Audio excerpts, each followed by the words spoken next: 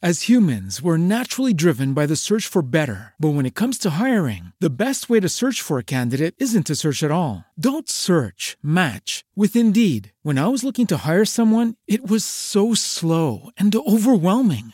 I wish I had used Indeed. If you need to hire, you need Indeed. Indeed is your matching and hiring platform with over 350 million global monthly visitors, according to Indeed data, and a matching engine that helps you find quality candidates fast. Ditch the busy work. Use Indeed for scheduling, screening, and messaging so you can connect with candidates faster. And Indeed doesn't just help you hire faster. 93% of employers agree Indeed delivers the highest quality matches compared to other job sites, according to a recent Indeed survey. And listeners of this show will get a $75 sponsored job credit to get your jobs more visibility at Indeed.com/podcast. That's Indeed.com/podcast. Terms and conditions apply.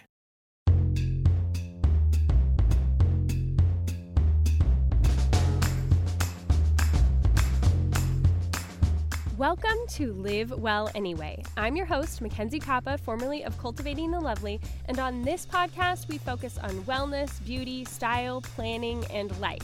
I feature both a fun mix of guests who I've invited, as well as some hopefully helpful and humorous solo shows centered on things I've learned in my own life. And you guys, I'm so excited about today's episode. I know I say that a lot, but this was an author. I'm having on an author again. I know I've been a little bit more selective this season of who I'm having on. So when I have them on, that means I really like their book and their work. And today's author is Robin Conley Downs and her book, The Feel Good Effect. Now, even when I was going into reading this book, I actually listened to the audiobook. I had my doubts, I listen to a lot of these kinds of things, and sometimes they sort of say the same thing as somebody else. This one doesn't. It's backed by really good science that she's invested so much time into how our brains work and how to form habits that will last and to create change that lasts. And I think it gives us such a good perspective going into a new year and how we are thinking about our goals and how we're doing our planning for a new year. This is going to shift everything. And I'm in love with everything she had to say. It led to such a great, fun conversation. I just really enjoyed talking with her, and I hope that you are going to enjoy listening to this episode as well. And I also want to mention, if you guys are wanting a little bit more support with your planning for 2021, I don't know about you, but a lot of my goals went out the window this past year because it was just such a hard year to plan for, having so much uncertainty about what is happening in the world. And so I have really set out this December to outline a step-by-step process for helping us to figure out looking at our goals differently for the new year specifically. And I'm actually holding a few webinars to help you out with that. So I mentioned it on last week's podcast. I want to make sure if you didn't catch that part of last week's podcast that you hear it today. Come sign up. If you scroll down in your show notes in whatever app you're on, you can find the link there. But you can also just go to mackenziekoppa.com/webinar and be able to sign up directly for one of the time slots where you're going to get a PDF guide that's going to walk you through it. You're going to get access to a Trello board that's going to help you with your planning for the new year. And then we're going to talk about a lot of options for support and accountability and that sort of thing to keep you going with the changes that you want to make in the new year, because I think that's one of the number one things we do is we don't stick with it. And so we are going to talk about ways to help you to stick with it into 2021.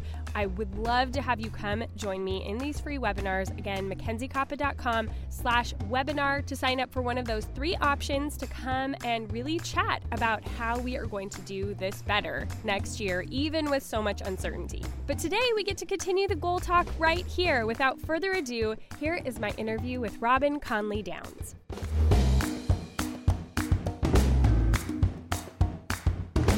Welcome, Robin.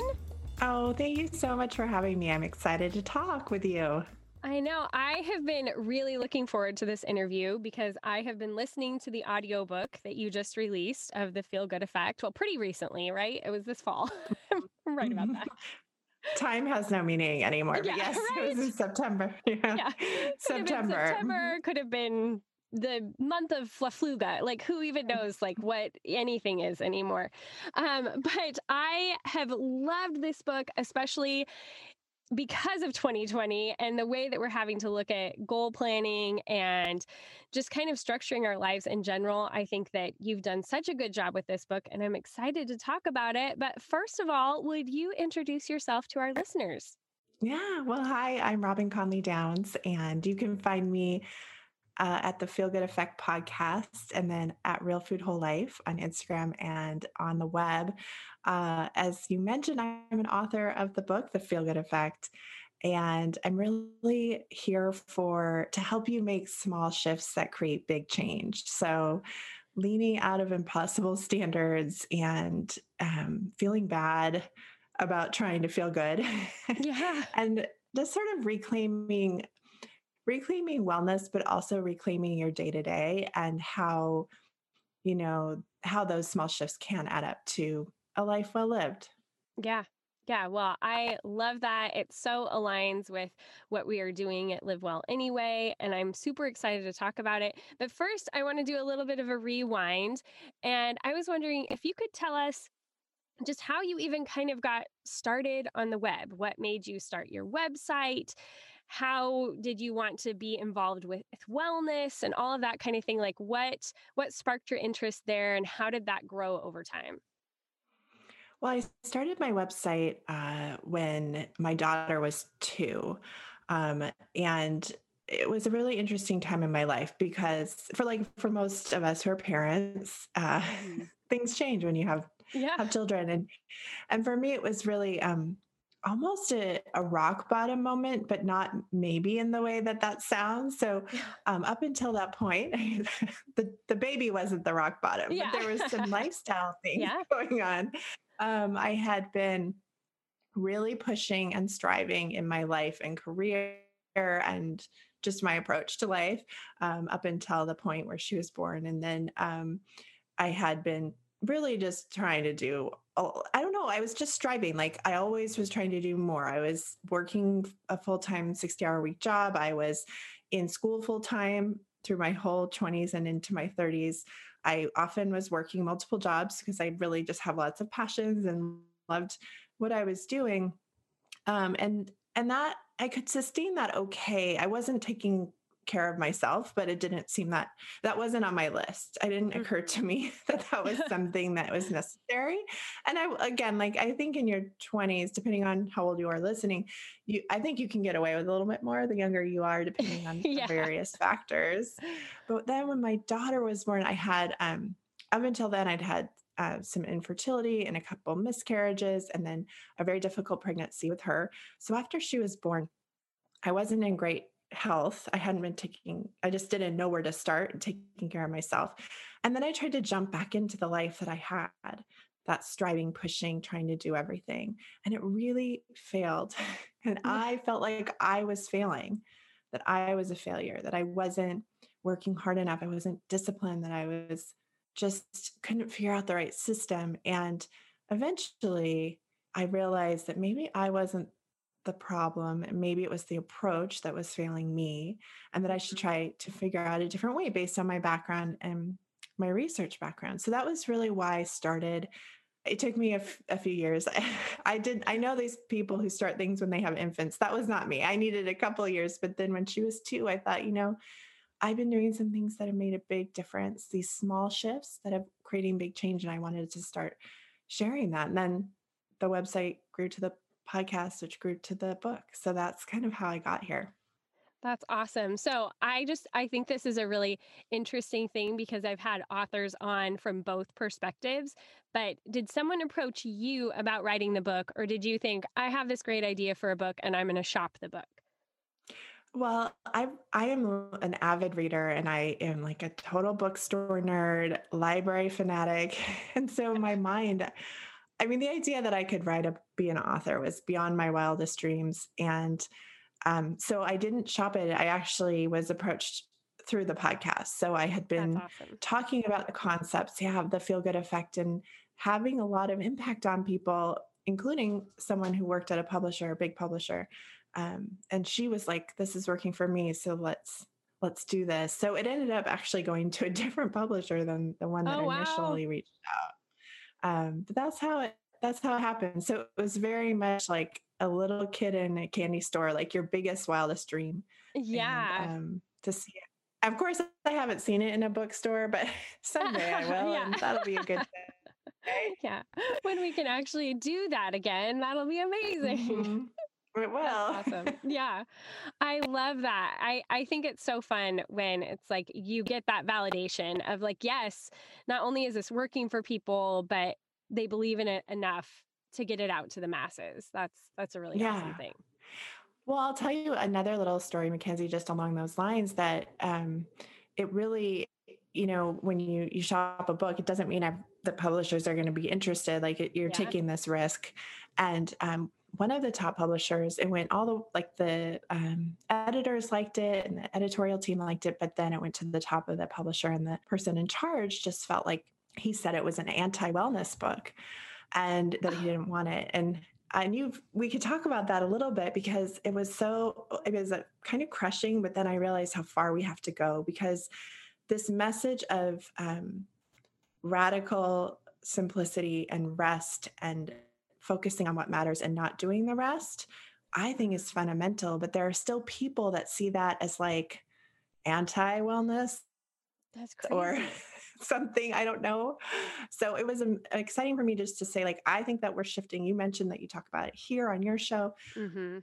But we're still in the minority of people that believe that there's this different way. And so I was just thrilled to be like part of that movement. Yeah.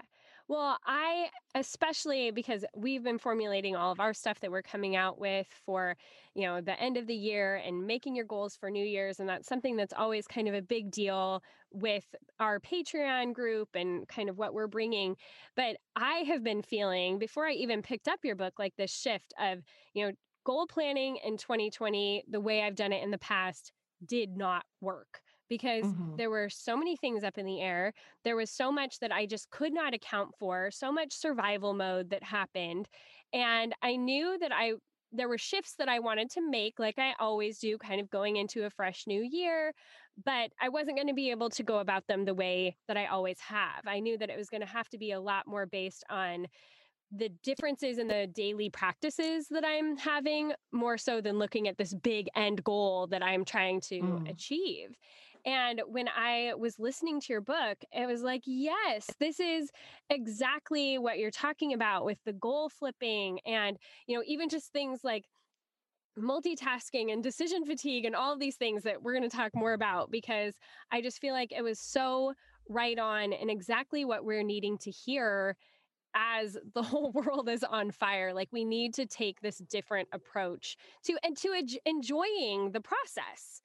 I'm Mhm. kind of jumping ahead here with my notes. I wanted to go like succinctly, but I'm just going to go here because you especially talk about how so many of the times when we have these goals, we hate the process of where we're trying to go. And then this end thing that we're doing or getting to is very short lived. Like you talked about it with running a half marathon. And I would never even try to do that because I'd hate the running of the marathon as well as the getting there. But I thought that was such an interesting perspective. Like, why are we trying to do these things that, the process is the majority of the time that we are doing it? Would you just talk about that for a minute? Yeah, well, it really is me reimagining goal setting, and that's why I call it goal flipping. Mm-hmm. And so there's nothing wrong with wanting results, right? We all Sure. want results, and that's fine. But what happens, like you said, is that we get really focused on this, what we think the goal outcome is, and we forget that it's the daily habits and actions and mindset that is what it takes to get us there. And so we either don't account for that. We don't ask the questions like, does my life accommodate these habits and actions? Is this going to work? Or do I Yeah. have the systems and structures in place for this to work? And then we also don't stop to ask ourselves, is there any joy here? Yeah. You know? And so, because the idea is like you sacrifice and push and then you like run across the finish line. But what we know from the science and the research is that even if you can like discipline yourself into doing it for a certain amount of time, once you reach the goal, you'll stop doing it. And Yeah. what I'd rather for people is that they don't stop, that they keep going, but also that the process, the daily actions and habits, that's your life. And I Mm-hmm. want you to feel good in your life. And so it is a fundamental shift in thinking, like you mentioned, but it's very life-giving and very, I feel like a lot of people tell me, validating. Oh, I can just do these little things and that's good enough. That's exactly what I'm supposed to be doing. Yeah, it allows those daily practices to be the goal. And Yes. but you Yep. also talk about how by doing that, it doesn't negate getting somewhere. Like by focusing on that, it actually gets you closer to that big thing that you still want to do, but you're just not focusing on that. The goal is the actual thing that you're doing day in and day out. Right. And it seems so intuitive when you say that, but Yeah. but it's I've been doing this for a long time now and Yeah. I realize that like it's so radically different than what we've been taught or Mhm. internalized that it's almost hard to um believe that that's good, that that's going to work, that if you Yeah. just say the goal is the practices, you Yeah. almost feel like, well, I didn't name the thing and I didn't say I'm Yeah. going to lose 20 pounds or sorry, I always, weight loss is like the number one thing I think, but it Oh, doesn't, that sometimes people put on their list. It's not for me, like my focus at all. But let's say I'm, I think the top 5 resolutions are like about eating healthy, going to the gym or working out more, getting out of debt, reading more. There's like 5. So yeah. I think when we think, well, I'm going to just say that thing and then that's my goal. And instead saying, well, what would it look like if I want to read more or I want to read 100 books this year or whatever? What does that mean for me? What's the practice? Yes. And letting that be where you're putting your energy and your focus.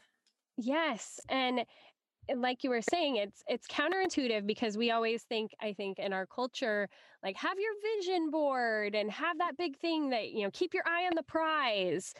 And so it's a very fundamental shift to say like, no, I'm going to focus on this little thing. But you even brought up that football team. I am not a football fan, but I Oh. thought it was a really good example. Well, I can tell you. So, if you're not a football fan, Nick Saban is one of the winningest That coaches guy. in college football. Yeah. And one of the things that he does very differently is that he doesn't gather his team together at the beginning of the season and tell them like, envision yourself winning the championship. Imagine, holding the trophy. He never talks about winning championships or games or Hmm. even, the next game. What he talks about over and over is what do you need to do today in practice? And what do you need to do in the next sequence in practice or the next drill in practice? Um, and the amazing thing is, they win games and they win, regionals, and then they win national championships. Yeah. And it's just such a great example because it seems like, right, like you said, counterintuitive, but his players become excellent at the things that get them to win games. And so Yeah. it's a really like, it does seem like, oh, of course that's the way, but that's not how we typically do it. And you mentioned vision boards. So imagine for 2020, if instead of making big goals and if the vision board is such a meme for 2020, right? Like it's so Yeah. hilarious, the things that people put that didn't happen. But Yeah. imagine if we instead for 2020 focused on the daily actions and practices and habits we wanted to cultivate. Then when March hit, and then July, Yeah. whatever is happening now, Wherever we are. we Yeah. could wherever we are, we could have gone back to that and said, okay, well, maybe I need to tweak my daily practices, but this didn't throw me off all that much. And Yeah. that's where I want people to get to. Yes. Yeah, I think especially now we are so needing that because I think that, mental health is at an all-time low. People are discouraged. And I think so many of us have been existing in survival mode or up and down for so long that we are wanting to say like, okay, even though the world is still in chaos, I want to take back some of that control over my life. And I want to start living well again instead of just trying to get by from day to day. And it's Mm. not a time when we can still have those big end goal types of plans and goals. This is the key right here. It's the changing your mindset and getting really good at the small things that are going to produce that big change over time. Yes. Yeah. And when you say mindset, it's getting really good at dealing with a day that doesn't go the way that you thought it was going to, and not allowing that to derail you for the rest of the month. And if anything, 2020, yeah, now it's 3. Yeah. I don't know. If anything, this 2020 has taught us that, if you rethink and you reclaim and you go with the small shifts in these daily practices, there will still be so many days where like things just go off the rails, and it's your ability to flow with that and say, this is a normal part of the process. And so when people say like, okay, well, I'm going to do this every single day, whatever the practice is, I say, well, okay, but what happens when you don't? What happens when your kid gets sick, or, your internet goes out, or whatever other weird things happen, like that we can't even imagine? Then what happens the next day? And helping people to normalize the missed day, and to know that like daily practice doesn't mean that you do it every single day. Yeah. Yeah. I think we and you talk about this in the book, that kind of all or nothing idea, that it's another one of those shifts that we just have to grapple with in our head. It was really interesting looking at the book from an audio perspective, because I don't have the hard copy, but half the book is made up of in the first section, which is all about mindset. And that's really the foundation that you have to get in place in order to let all these other things work. Mm-hmm.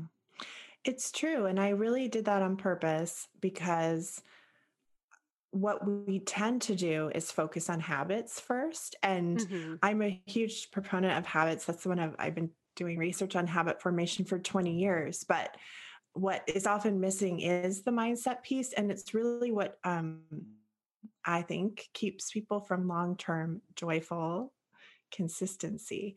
And so you mentioned all or nothing thinking, that black or white, on the wagon, off the wagon. You can have a beautiful set of practices and habits, but if you are stuck in that all or nothing loop, when you have a bad day, quote unquote bad day, or an off day or an off week, or the holidays or whatever it is, that is the thing that derails you regardless of how well you have established your habits. So when you can lock in the mindset piece, your habits will become so much easier and also so much more sustainable.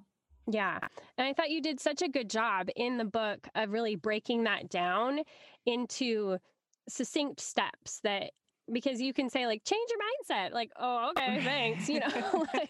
But you really broke it down into, well, this is what that looks like to actually train your brain to think in a different way.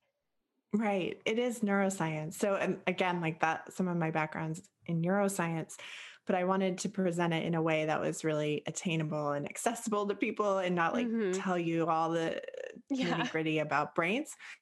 But mindset gets used so often, as you know, Mackenzie, like it's thrown around all the time, and it's used for a lot of it means different things to different people. But I think I try to present like a pretty science-backed definition, just so that you could understand that the way that your brain processes information is through a result of how you were born, but also the thoughts you've practiced thinking. And the amazing thing is that you can change the thoughts that you think.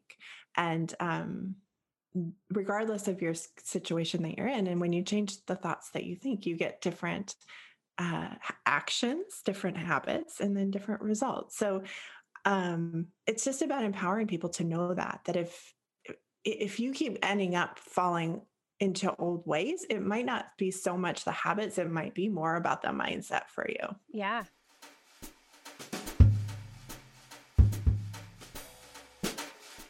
Man, you guys, this year has been stressful. It has just been one for the books. I mean, we all know that.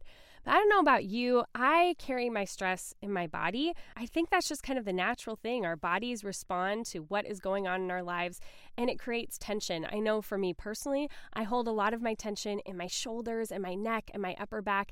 And sometimes I am just in so much pain by the end of the day with all of that tightness that I'm carrying, and I need a way to be able to relieve it. I mean, the stress of daily life weighs on all of us, whether you're an athlete or just a regular person like me trying to get through the day. That muscle pain and tension is a real thing. And that's why I use Theragun, the handheld percussive therapy device that releases your deepest muscle tension using a scientifically calibrated combination of depth, speed, and power. And now it's as quiet as an electric toothbrush. You guys, that's because the all-new Gen 4 Theragun has a proprietary brushless motor that's so quiet, you'll wonder if it's even on.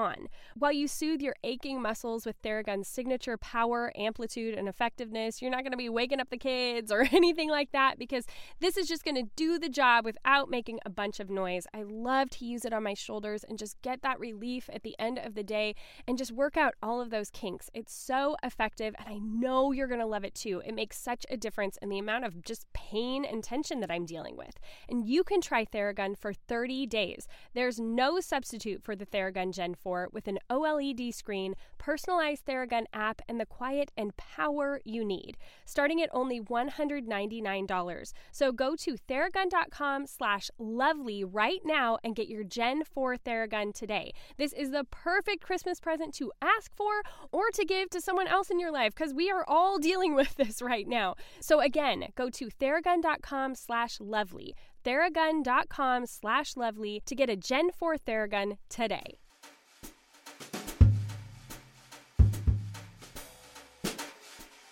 Okay, because this has come up a couple of times now, and I really do want to make sure that we mention it, because I think that your book is different than a lot of other books that I've read on goals. I mean, a lot of them have some sort of research behind them, but you could really tell that you put in the work and you looked at this from a lot of different, like, legitimate perspectives, like science-based perspectives for how our brains work and how habits are developed and all of that kind of thing. Would you just talk for a second about the research that you put into developing this book?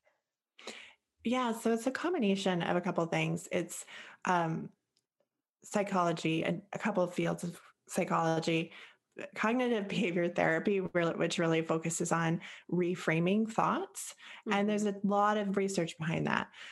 So it's not woo, and it's not like positive think your way out of this. It's really about tactical things that you can do to change your brain. So I drew a lot on that kind of repatterning.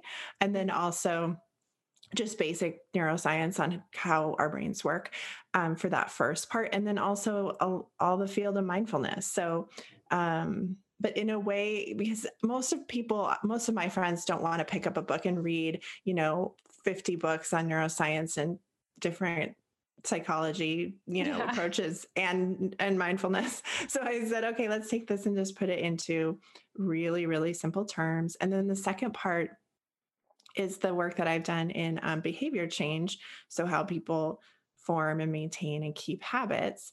And so some of that, like you mentioned, like how people make decisions and decision fatigue and all of these things really comes down to what is keep as normal human people. And for me, I'm a mom. Yeah. What is really standing in my way? Because even back when I mentioned when my daughter was born, I kind of knew what to do. I just wasn't doing it. Or wasn't doing it consistently. And that's always been the heart of what my work is like, well, why? Why? Because sometimes we think it's because we're not good enough. We're not disciplined. We are a failure. And that's not why. Yeah. But there's these other things. And I wanted to put them in one place so you could understand, like, oh, I know what to do. I'm not doing it because of this. And here's a way through that. Mm-hmm. Well, so that's all my background. Yeah. That's all the science.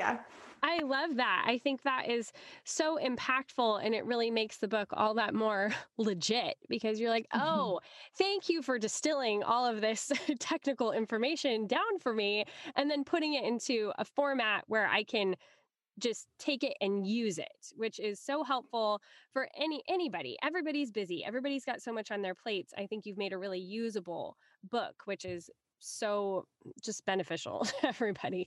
But I really liked Thanks. you kind of hit on it again, that whole idea of decision fatigue and multitasking. And I have talked about this, like how our brains actually get tired and get Mhm. taxed, and that has an impact on your body as well. And you talk about that. And I thought it was so interesting the way you went into that about how even having to switch our focus actually uses more mental energy. Would you just go into that whole thing for a minute? Because I thought it was so interesting. So I call it the fatigue formula. And the fatigue formula is simply the number of decisions you make in a day plus the number of times you switch your focus. So multitasking. Hmm. And there's nothing wrong with those things. But what we need to know is that when you make a lot of decisions, it's called decision fatigue. And when you switch between tasks, multitasking, that adds up to a drain on your mental energy, which then drains your willpower. Yeah. And so think of it like a battery on your phone. Some apps use a lot of your battery, like my map app. If I have that open on a drive, my battery gets super drained. Well, like that map app is a lot like just making decisions. So by 3 or 4 o'clock in the afternoon, you might find that your willpower is drained and you've beat yourself up about it. It's probably more about the number of decisions you've made in the day and the number of times you've had to task switch versus like you just not having willpower. And I find that's really important too for caregivers to understand. So if you happen to be a parent or a Hmm. caregiver of any kind, you're making more decisions and likely task switching a lot. Yes. And there's something like I'm just laughing because today's been one of those days. We're still in online school here where I Yeah. am. So I'm so exhausted right now. It's like 1:30 in the afternoon. And for me, and I'm like, why am I so tired? Oh, because I've been interrupted 90,000 times so far today. Yeah. And so Yeah. it's like, one, it's just empowering you with that knowledge that there's a reason you might feel that way. And then also giving you some ideas of what to do about it. Some of that we have control over and some of it we don't, but just so Hmm. that you know, like this is real. This is very real. Yeah. It's very, very cognitively taxing. And that's why I call it the fatigue formula, because Yeah. if you're feeling that way, this might be one reason. Yeah. Well, and I think, again, I mean, 2020 keeps coming up, but it's a real thing, especially for those of us who are still virtually schooling our kids.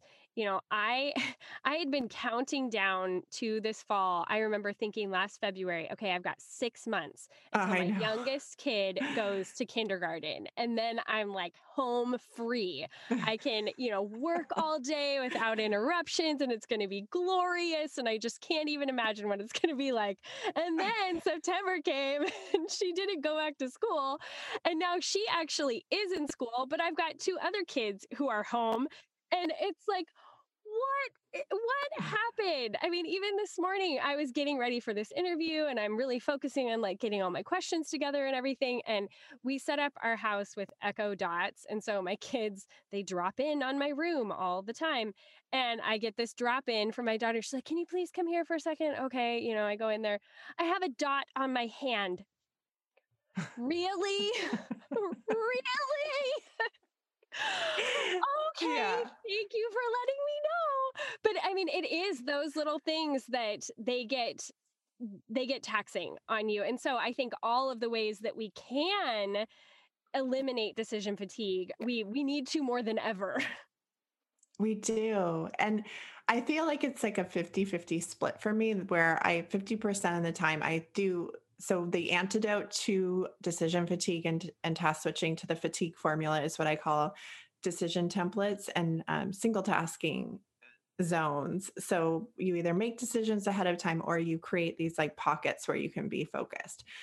And I think how I'm trying to, in my reality, I use those about half the time. And then the other half the time, I just say, like, wow, this is just I'm just getting interrupted so much that I just need to lean into that and not even beat myself up for the fact that I'm not getting anything done today. And that today for me is the second half of the today, the 50% of being like, okay, today is not a day where I get a lot done. Yeah. And it's not because I didn't have a good decision template or because I didn't have my day planned out well. It's because my daughter needs a lot of help with writing today and my husband's on calls and this is what's happening. So it's like this, it's knowledge is power. Like just knowing sometimes it's good. And then the other half is like, sometimes you can take action and make your life easier. And that's where some of the techniques in the book come in. Well, and that also goes back to the mindset part because you specifically talk about, and I'm not going to use the right word with this, but satisficing. Is that what you're talking about? Or something else? I'm going to get there, but I think it was more the like having grace with yourself. Oh, yeah. Gentle is the new perfect. Yes, like allowing, like not beating yourself up over those things. And that was part of that mindset thing. And I think that is so important. You know, I have a friend who is going through a really difficult time right now and having a bunch of upheaval in their life and really tough things happening. And I have to keep reminding them, like, seriously, let up on yourself because look at all you have done. Let's celebrate that for a minute because you've done amazing things and maybe not everything is falling into place, but look at what you have done because that's pretty incredible. I'm so glad you say that. And I shared a story on my Instagram a couple of weeks ago. I had at the beginning of the year, I put all of my daughter's no school days on my calendar, even though she's in virtual school. And, I'm like, okay, here's all the days. I'm really so organized, good for me. And at some point, either they changed the schedule slightly or it's possible I looked at the wrong version.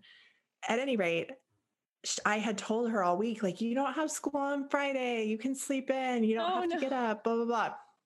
So that Friday, she like sleeps in and she's on the couch, like in her jammies reading. And we happened to check on something in her school Chromebook and it was a school day.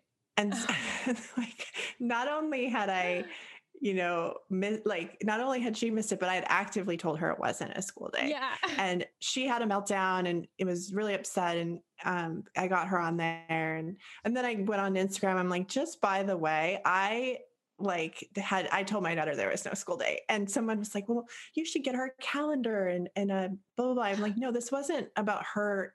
She has an alarm and a calendar. I told her I wasn't at school today. Yeah. But what else I said was, I don't feel bad about this. I don't feel guilty. I mean, I'm sorry to my daughter, but I also told her, like, she's like, how could you do this? And I said, what do you mean? Of course, how could I do this? Do you know how much I'm trying to keep together for our family? Yeah. Of course I didn't know that it was. And I told people, like, this is an impossible situation. It's impossible. That's it. And so if it's impossible for you too, that means you're normal and gentle is the new perfect. And like, I don't feel bad about it and neither should you. Yeah. Everybody gets a permission slip to not feel bad about things because we're all doing the best we can. Yeah. Right. And look at all you have done. I mean, you put it on the calendar. That in itself, like, way to go.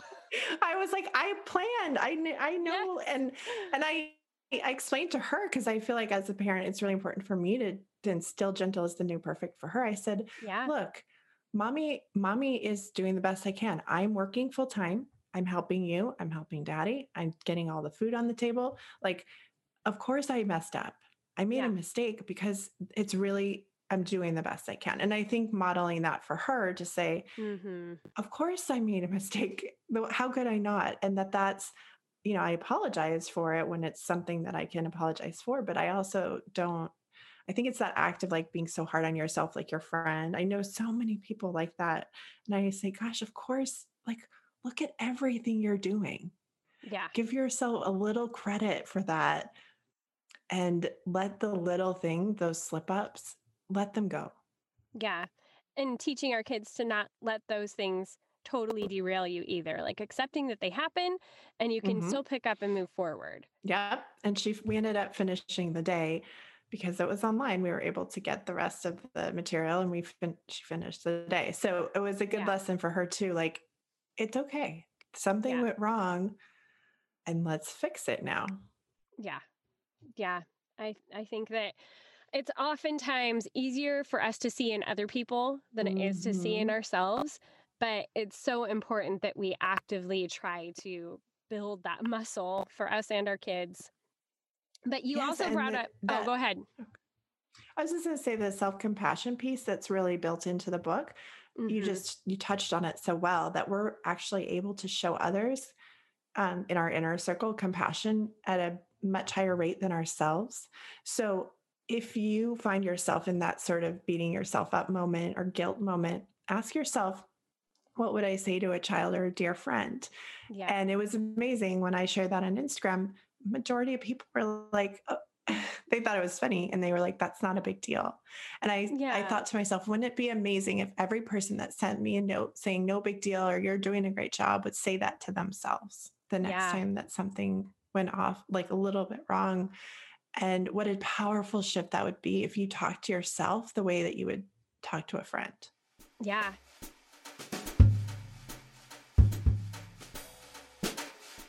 Ladies, I want to tell you about one of my favorite things that I have received this year, and I think would make a great gift that will give the whole year long, and that is the Simply Earth Essential Oil Recipe Box. Now, I've been a fan of essential oils for a long time, but a lot of times they just sit in a box in my closet because I either don't know what to do with them or I don't want to try to get all the other supplies for making things with them. I mean, it always sounds fun, but then I never really get down to doing it. Well, Simply Earth has taken care of all of that for me. They have curated these boxes that they send out every month that have seasonal scents, which is so much fun because I love changing the scent profile in my house with every different season. And they tell me exactly how many drops I need to put in that diffuser, which is so helpful. I absolutely love that. They've got these great little recipe cards that come in the box and almost everything I need to make these different recipes happen. Everything from candles to foot scrub to lotion. A lot of fun things that have been so fun for me to be able to make with my daughters. It's given us an activity, and then I know that there's no junk in the stuff because I am the one who's making it, so I don't have to worry about the toxicity in my home. So let me give you the specifics so you know exactly what you're getting or what you're giving if you order these boxes. The Simply Earth Essential Oil Recipe Box will help you or a friend or family member gain the confidence and clarity in using essential oils that you need to make your home toxin-free. You get 4 pure essential oils and natural ingredients delivered to your doorstep, and these are 100% pure. They come from the best farms all over the world. And then you use the easy-to-follow recipes to make 6 different products with oils and ingredients found in the box. And these recipes are curated by in-house aromatherapists that know what they're doing. They're tried and tested. They are great. They're so easy to follow, and they really make fabulous products. And then you enjoy the peace of mind that comes with using natural products that you know the ingredients of. The monthly recipe box has over 2,000 5-star reviews, and Simply Earth gives 13% of their profits to help end human trafficking, which makes them an even cooler company than they already are. The essential oils alone in this box would cost over $100 from other companies. But with the Simply Earth Essential Oil Recipe Box, you get those 4 pure oils, 6 recipes, and extra ingredients for only $39.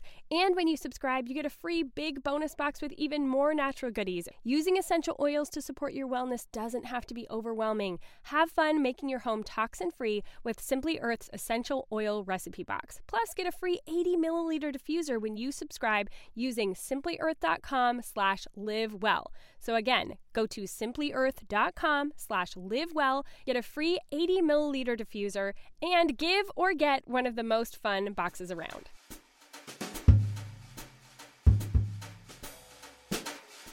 And it is hard. I know that's been something I have really been working on and learning this year because I know I am my biggest critic and the person who gets down on myself the absolute most. And to actually have to like consciously make the effort this year about certain things that have happened in my life to say, okay, I'm going to think positively about myself or affirm myself in this. I always thought like, oh, mantras or like telling yourself you're doing a good job. Like, I hate that stuff. It's like, oh, that's such a joke. Like, just get with it and get your job done. And like, I always felt like a fake. Like, I'm not going to put a Post-it note on my mirror saying like, you're wonderful. Like, that's so dumb. No, I'm trying to work to, whatever. But to actually, like, I journaled at one point this year, and I actually told a friend, I said, this is a breakthrough moment for me. I said in my journal, like, you did a good job at this. Like, that's so hard for me to say, but it helped me to not get stuck in the frustrations of the things that I know I wasn't doing as well at. And we've got to learn to do that. Well, thank you for your vulnerability and sharing that, because I think that's very common. I was the same way. I'm the biggest skeptic of all times. And I was like, oh, please. Like self-compassion, no. Yeah. Self-kindness, pass. Like, that's ridiculous. I don't even know what you're talking about. So one of the things that changed my mind was the over 1,000 articles, science-based research articles on self-compassion, and how people who practice self-compassion are, one, they actually have better immune systems. Yeah. 2, they are they're more productive. 3, they are able to recover when something goes wrong more quickly. And 4, they are not, I would say, better caregivers. That compassion actually has been shown to resonate to the people around you, for real, not just woo, but like actually comes through. And so I thought, well, why am I ignoring this? This seems like magic, medicine. And I'm not taking advantage of it, and it's free. So why don't I try it? And I think I wrote in the book that, gentle is the new perfect. The self-compassion has been like a balm to my inner critic, and that I felt stupid doing it for a long time until it really started to make a difference. And then I was like, oh, okay. And it doesn't mean I'm with you, Mackenzie. I still am very quick to like self-criticism and not feeling like I'm doing it good enough. But now my response is very quick with the compassion. And that's made a really big difference in my life. And I think for those people around me as well. Yeah. Well, and I think it's so interesting, like you were saying, it's like a lot of the stuff we have been talking about today. It's so counterintuitive that by being compassionate with your shortcomings and where you maybe didn't make it as well as you wanted to, or whatever it is, you actually allow yourself to be a more productive person, because you don't get stuck just being frustrated over what you haven't done. And I mean, I think there's probably a lot of different aspects to it that I'm not doing justice to, but I just think that's so interesting, because I think a lot of times the number one reason I feel like I have to be critical of myself is so that I can get more done and I can be more productive and I can make things happen. And it's actually the opposite that is true. It's true. And I think it helps if that you're so great, Mackenzie, that you're noticing that. That's the first step, is actually noticing. I think it's upsetting when you first start noticing. For me, I was like, wow, I am really kind of an awful person to myself. Yeah. But then identify the lie that it is. Like, I am telling myself that if I'm horrible or beat myself up or tell myself I suck or whatever your version is, that's going to make me get this done or do it better. And that's not true. Yeah. And what would happen if I tried something else? And I find too, for parents, that sometimes just telling them like, is this what you want your child to grow up doing?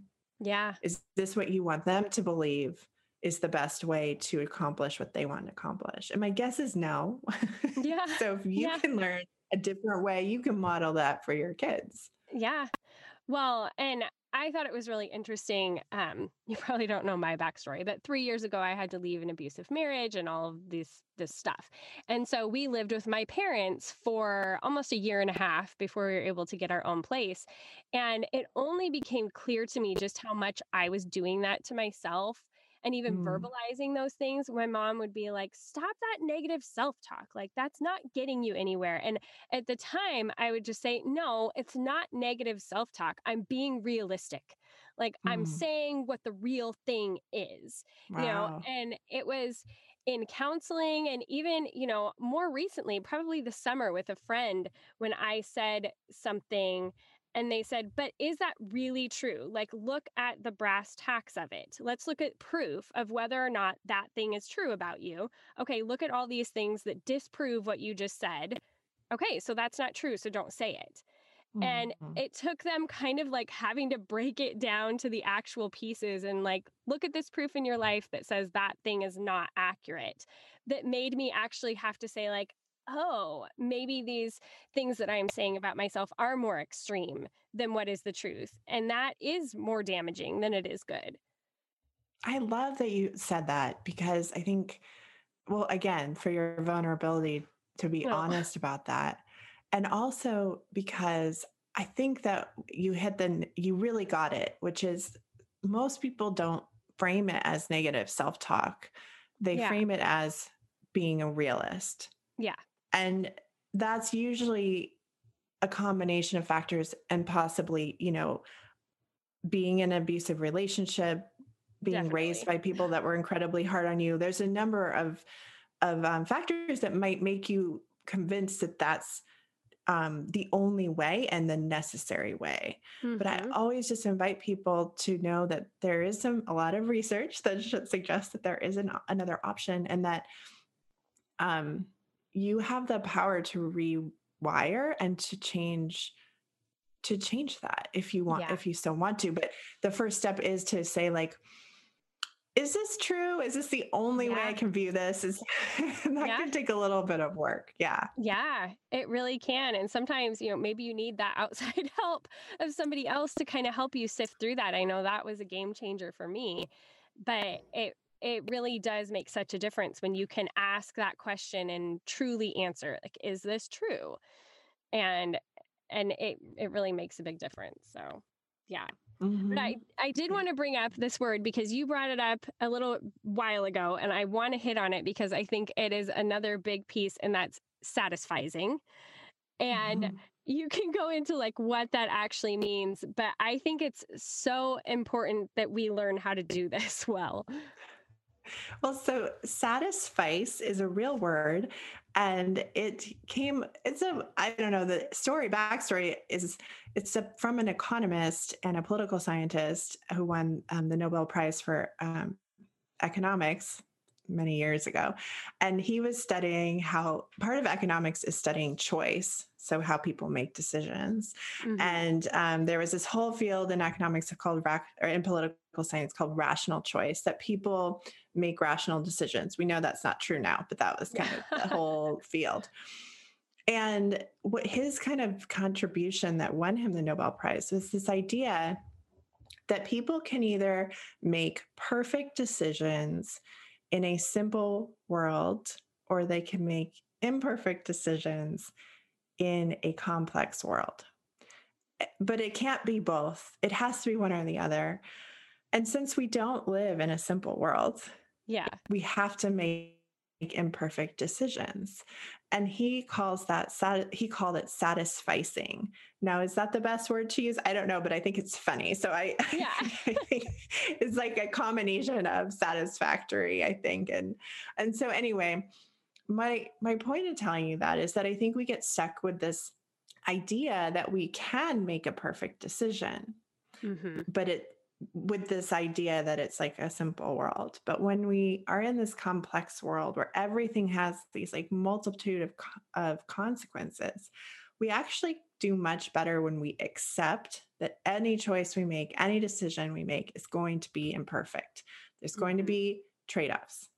And I think that that's been one of the most fascinating things about this year of many for me, is watching people try to make decisions who are what what the psychologists called optimizers. So optimizers are always trying to make a perfect decision, Hmm. and it takes them a lot of mental energy.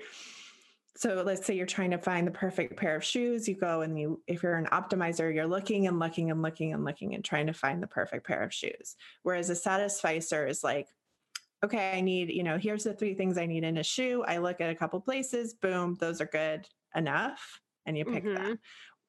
But what we know from the research is that the satisficer is happier, even though the optimizer took way more time and more thought. They're less happy with their decision in the long term than the satisficer. And so if we can start thinking about the fact that no decision we make is going to be perfect, there are always going to be trade-offs. that we just need to look at what the trade-offs are rather than trying to make the perfect decision. Will save so much time, mental energy, and effort. Yes.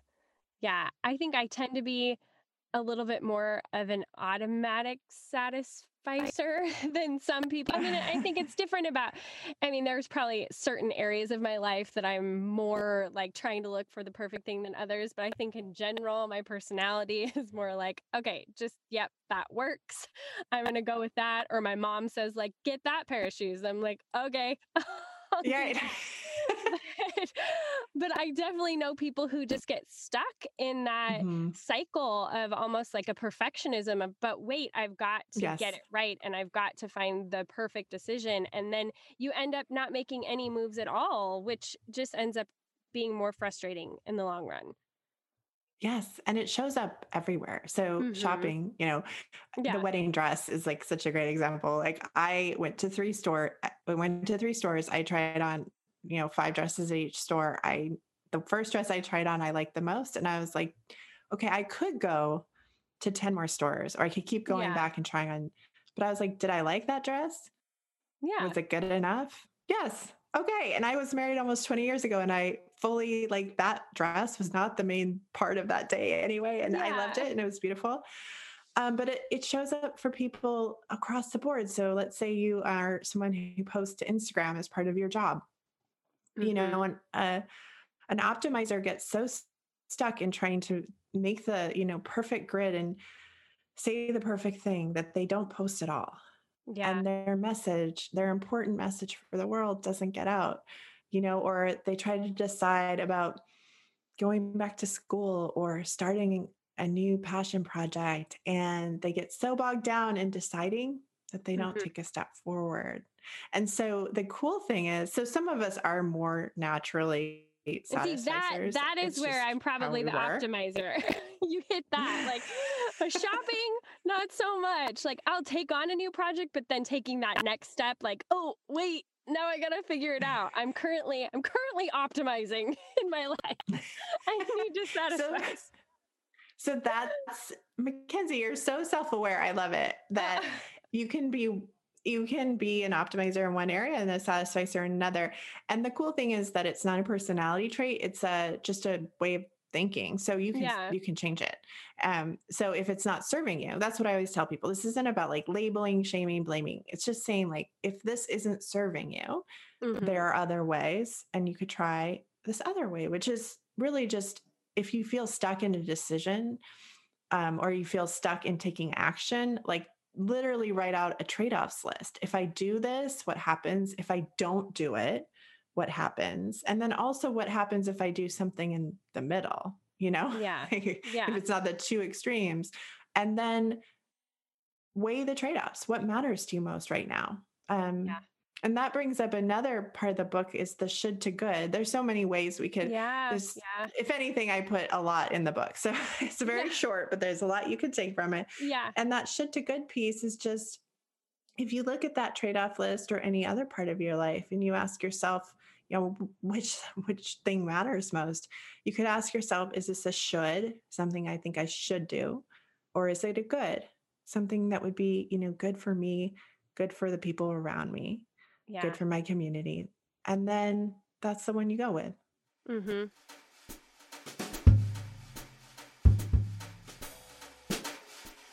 Ladies, if you've been following me for a while, especially if you're over on Instagram, then you know I really like a good supplement. I like things that are going to boost my health, make me feel better, help me to tackle the day in a better way. And I am really excited that this fall I have partnered with a company that really helps me do that. They're constantly coming out with new fabulous supplements and products that bolster my health and help me to feel better, to really be more productive, and to do things like get my hormones in balance and all of that sort of thing, because they are creating products that are clean and really work. And that is Kion. Now, they have a fabulous coffee that I love to drink. It's totally clean. It doesn't have molds or synthetic chemicals or any of the junk in it. They recently released a decaf version, and they've just done such a good job. They're not going to release a product until they're absolutely sure that they've made it the best product that it can be. It's a great, smooth coffee. It doesn't give you the jitters. It's just a really, really terrific coffee that I love making in my French press and feeling like an adult in the morning. But I also love Kion Immune. That's a mix of vitamin C and zinc to help support my immune system this fall and winter. I take it every day. It's such a great supplement. I can tell a difference when I'm not taking it, and I definitely feel like it helps bolster my health. They just released a Kion Omega, which we all need more omegas in our life to just help our brains function better. I know that I need more for my brain, and omega is also one of those key things that helps us as women to be able to regulate our hormones better. There are so many great products that they have over at Kion, and I would just really encourage you to go check them out and see what might help your health this fall and winter. You can go to getkion.com/livewell, check out any of their products, and you will get 15% off by using that link. So go to getkion.com/livewell, check out everything that they've got, and let me know if you have any questions about what I have been using. So again, that's getkion.com/livewell for 15% off.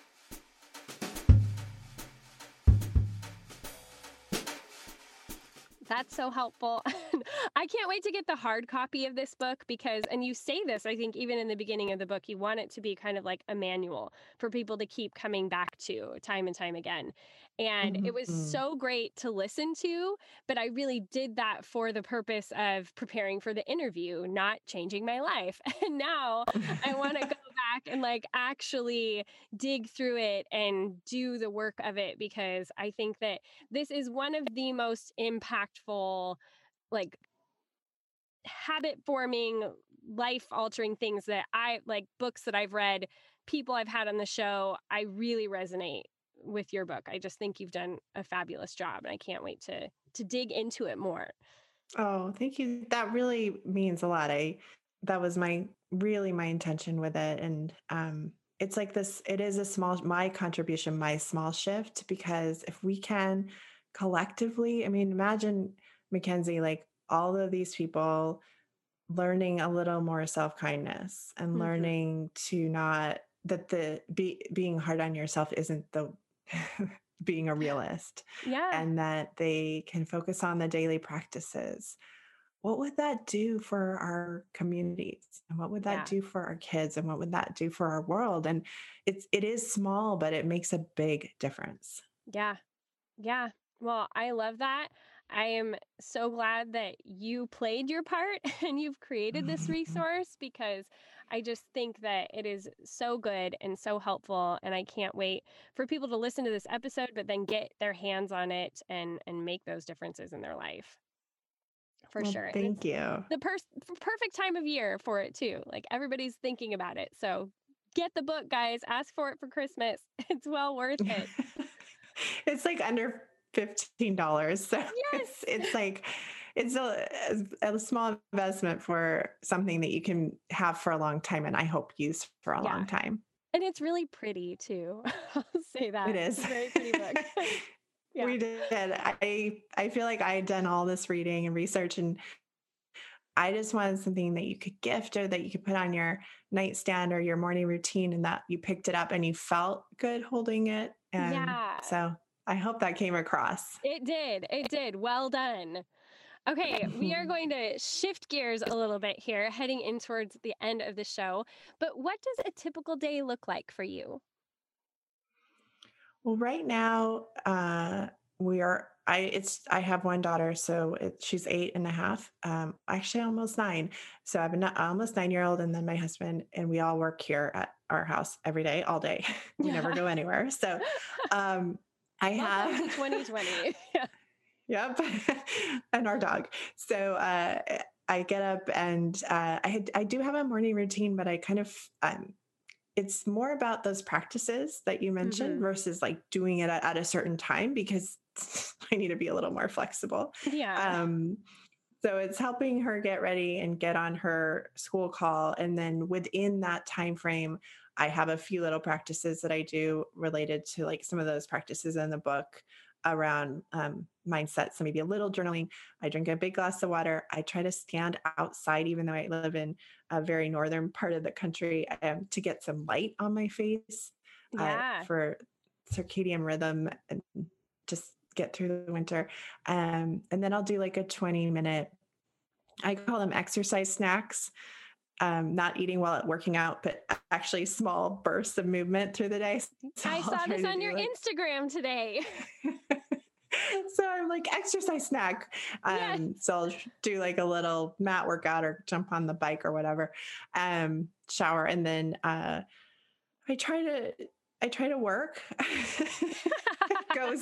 It goes well some days and not others. I hear you. Yeah. And then Yeah. I do a couple like mini wellness breaks through even now. So instead of trying to put all the emphasis on a morning routine as a mom, that wasn't working. So I do a shorter one, and then maybe mid-morning, mid-afternoon, and evening, I'll inject maybe like 5 minutes of just drinking my tea in silence, even if that's like in a closet or whatever it has to be, Yeah. or going on a walk or listening to a podcast. And so just having those anchors is really helpful. And then I'm the dinner maker, my husband's the dishes doer, and then reading, maybe watching a show. And it's very, very like Groundhog Day at the moment, but all the more reason to have those practices because they keep me in that daily habit of taking care of myself and then being able to do the things that matter to me. Yeah, I love that. And so I think you probably kind of answered it, but I always ask on the show, like, what is one little way that you are living well anyway, doing something for like pleasure or taking care of yourself? Is there something else, or do you think it would just kind of be those practices? Yeah, I call it like my 4R daily routine. So it's just like revive, reset, rest through the day. That's been huge because it allowed me to let go of the idea that I had to do anything for 1 hour and allowed it to be more intentional practices that make me feel good, that kind of weave through the day and aren't necessarily at an exact time. So that has really helped me live well anyway in this year. And sometimes just literally going for a 5-minute walk or like while listening to a podcast, or I'm a huge proponent of just sitting and drinking something, tea, coffee, water, whatever is your drink of choice, and just think like in silence, without scrolling. It's those little ways that I remind myself, like I'm worthy of care. That adds up to a lot at the end of the week and the end of the year and the end of the life, right? Yeah, absolutely. I think we, especially in a year like this, have gotten ourselves so used to distracting ourselves so that we don't have to think about like what is actually happening in our lives. And even this morning, like I have an Echo Dot in my bathroom, and a lot of times I'll listen to music or a podcast or whatever, or watch a YouTube video while I'm getting ready.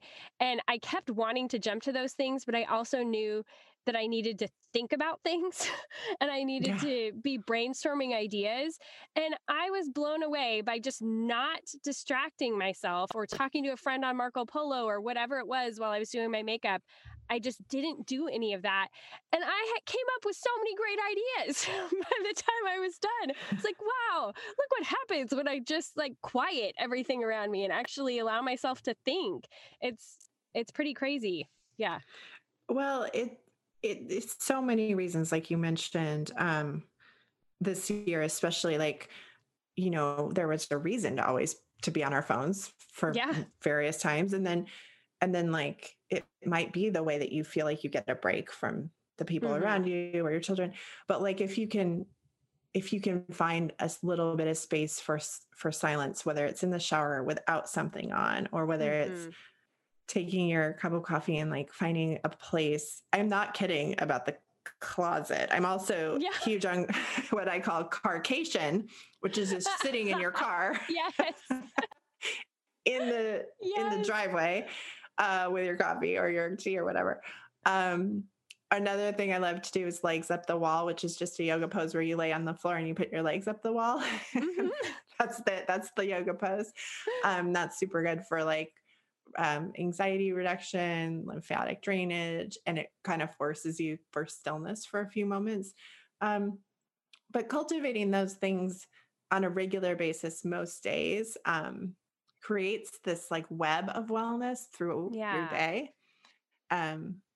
That really, it's like the the culmination of everything we've talked about. It's all these small shifts that add up to really big change. Yeah.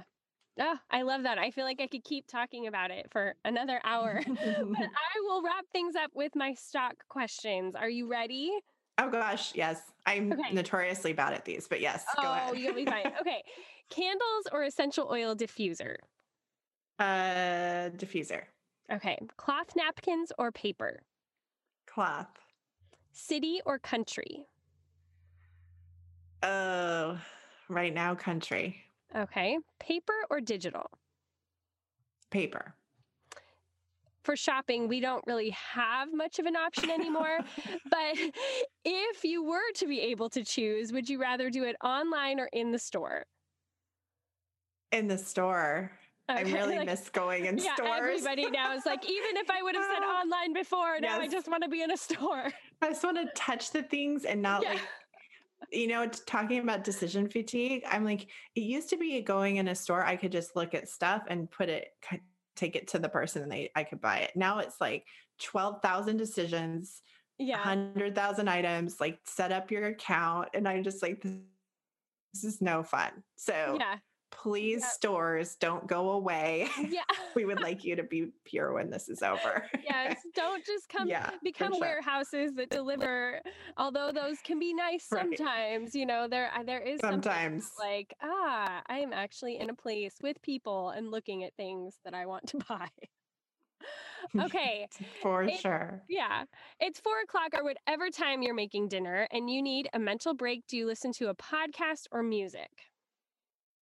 Podcast. And what are some of your favorite podcasts? Oh gosh, lately I've been listening to Good Ancestor. I love that one.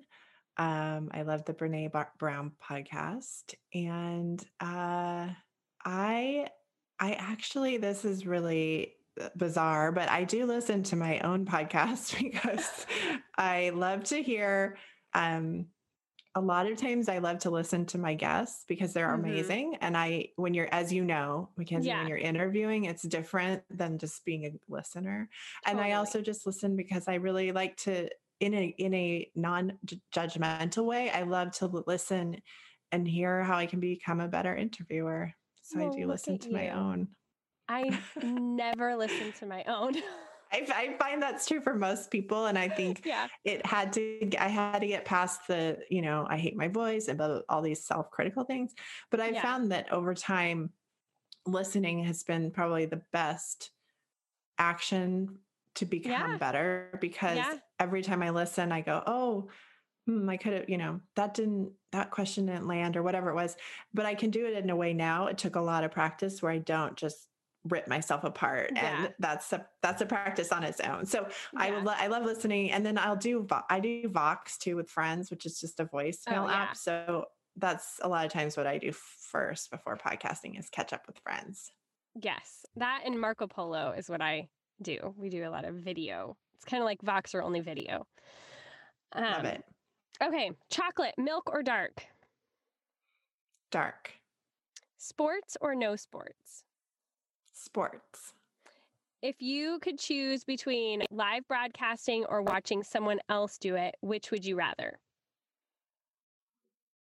Like if I was watching Insta stories or doing like a live or something, would you rather watch somebody else do a live or would you rather be the one doing it? I'd rather do it with somebody. Okay. Split the difference. Okay. Split the difference. Yes. Yeah. What is your favorite movie? Oh gosh. Yeah, I cannot answer favorite anythings, but I can tell you that right now for Christmas, it's Elf and Christmas Vacation. All right. I totally support both of those answers, especially Christmas Vacation. That was always like our go-to movie. And it wasn't even until I got older that I realized, oh my gosh, Mom, like, Dad, this has like a lot of stuff in it. But it's super inappropriate. The thing. Yeah, it was always the thing we watched. Yeah. Yes. And we let our daughter watch it starting a couple of years ago. I'm like, this is wildly inappropriate, but she thinks it's so funny, and she doesn't really get all of the other stuff yet. So. Exactly. Yeah, I totally agree. And I also agree about the having trouble picking a favorite. This is just like a total side story. My daughter last week, she told me, okay, Mom, I want to interview you, because she knows I interview people all the time. She's like, well, what's your favorite color? I said, well, it depends. Like, it changes. Right. Yes. And she's like, what's your favorite food? I said, well, it changes. And then she said, who's your favorite kid? And I was like, well, it changes. I know. I can't answer favorite, but it depends. I can tell you my favorite Christmas movie. So there we go. That was a good one. Okay. And final question. If you were to put yourself on the crunchiness spectrum, where 0 is totally not crunchy and 10 is like singing Kumbaya by the fire with your legs unshaven and dreadlocks in your hair, where would you be on the spectrum? 6. I grew up in Boulder, Colorado, which is a 10. And then I grew up in Eugene, Oregon, which is a 10. Oh my goodness. Yes. So I know the 10s. And so I would say I'm a 6 compared to real 10s, but maybe if I was in the Midwest, I would be like a 9. So yes, it definitely, your perspective matters for sure. Right. For sure. I would say I lean crunchy, but I also lean science. So I like to be right there in the middle. Mm-hmm. Yeah. I went to college in Missoula, Montana. Same kind of thing. Okay. It's a 10, and so I know comparatively, but then I know according to normal people what I am. So I get that. Right. Yep. If I go like upstate New York, where my husband's from, I'm like a 9 when I'm there. But if I'm in Portland right now, I'm in Portland. I live in Portland. Okay. I'm like a 3. Yeah. So in Portland, I'm a 3. Yes. So. Oh, that's fabulous. Well, it has been so wonderful talking to you and getting to pick your brain a little bit, and especially after listening to you for the last couple of days, getting to actually talk about all of this with you. Thank you so much for coming on the show. Oh, thank you so much for having me.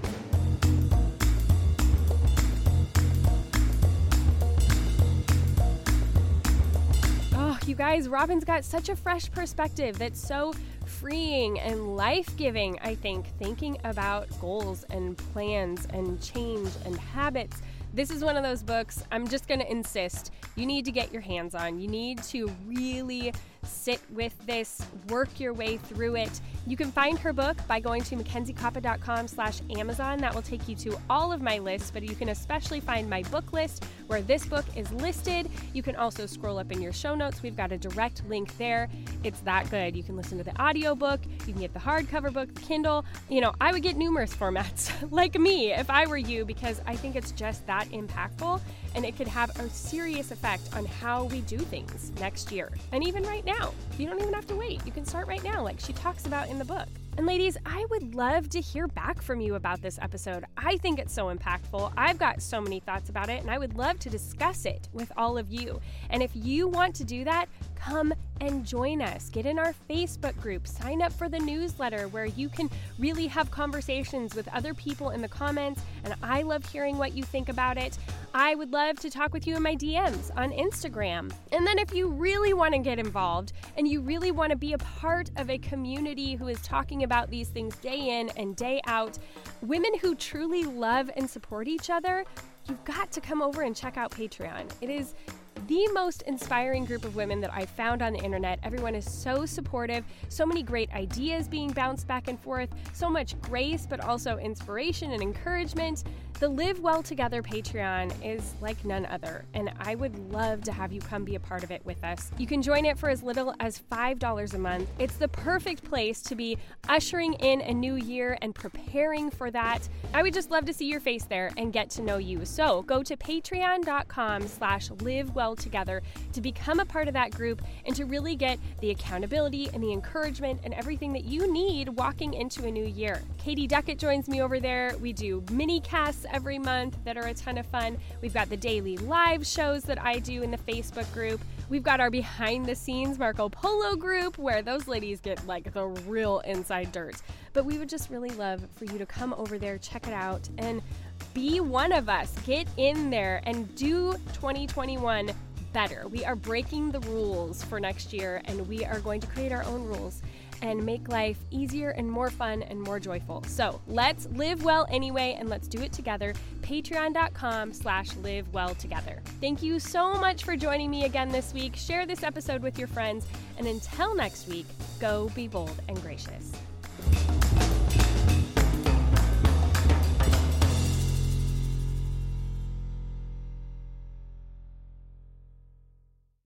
As humans, we're naturally driven by the search for better. But when it comes to hiring, the best way to search for a candidate isn't to search at all. Don't search, match with Indeed. When I was looking to hire someone, it was so slow and overwhelming.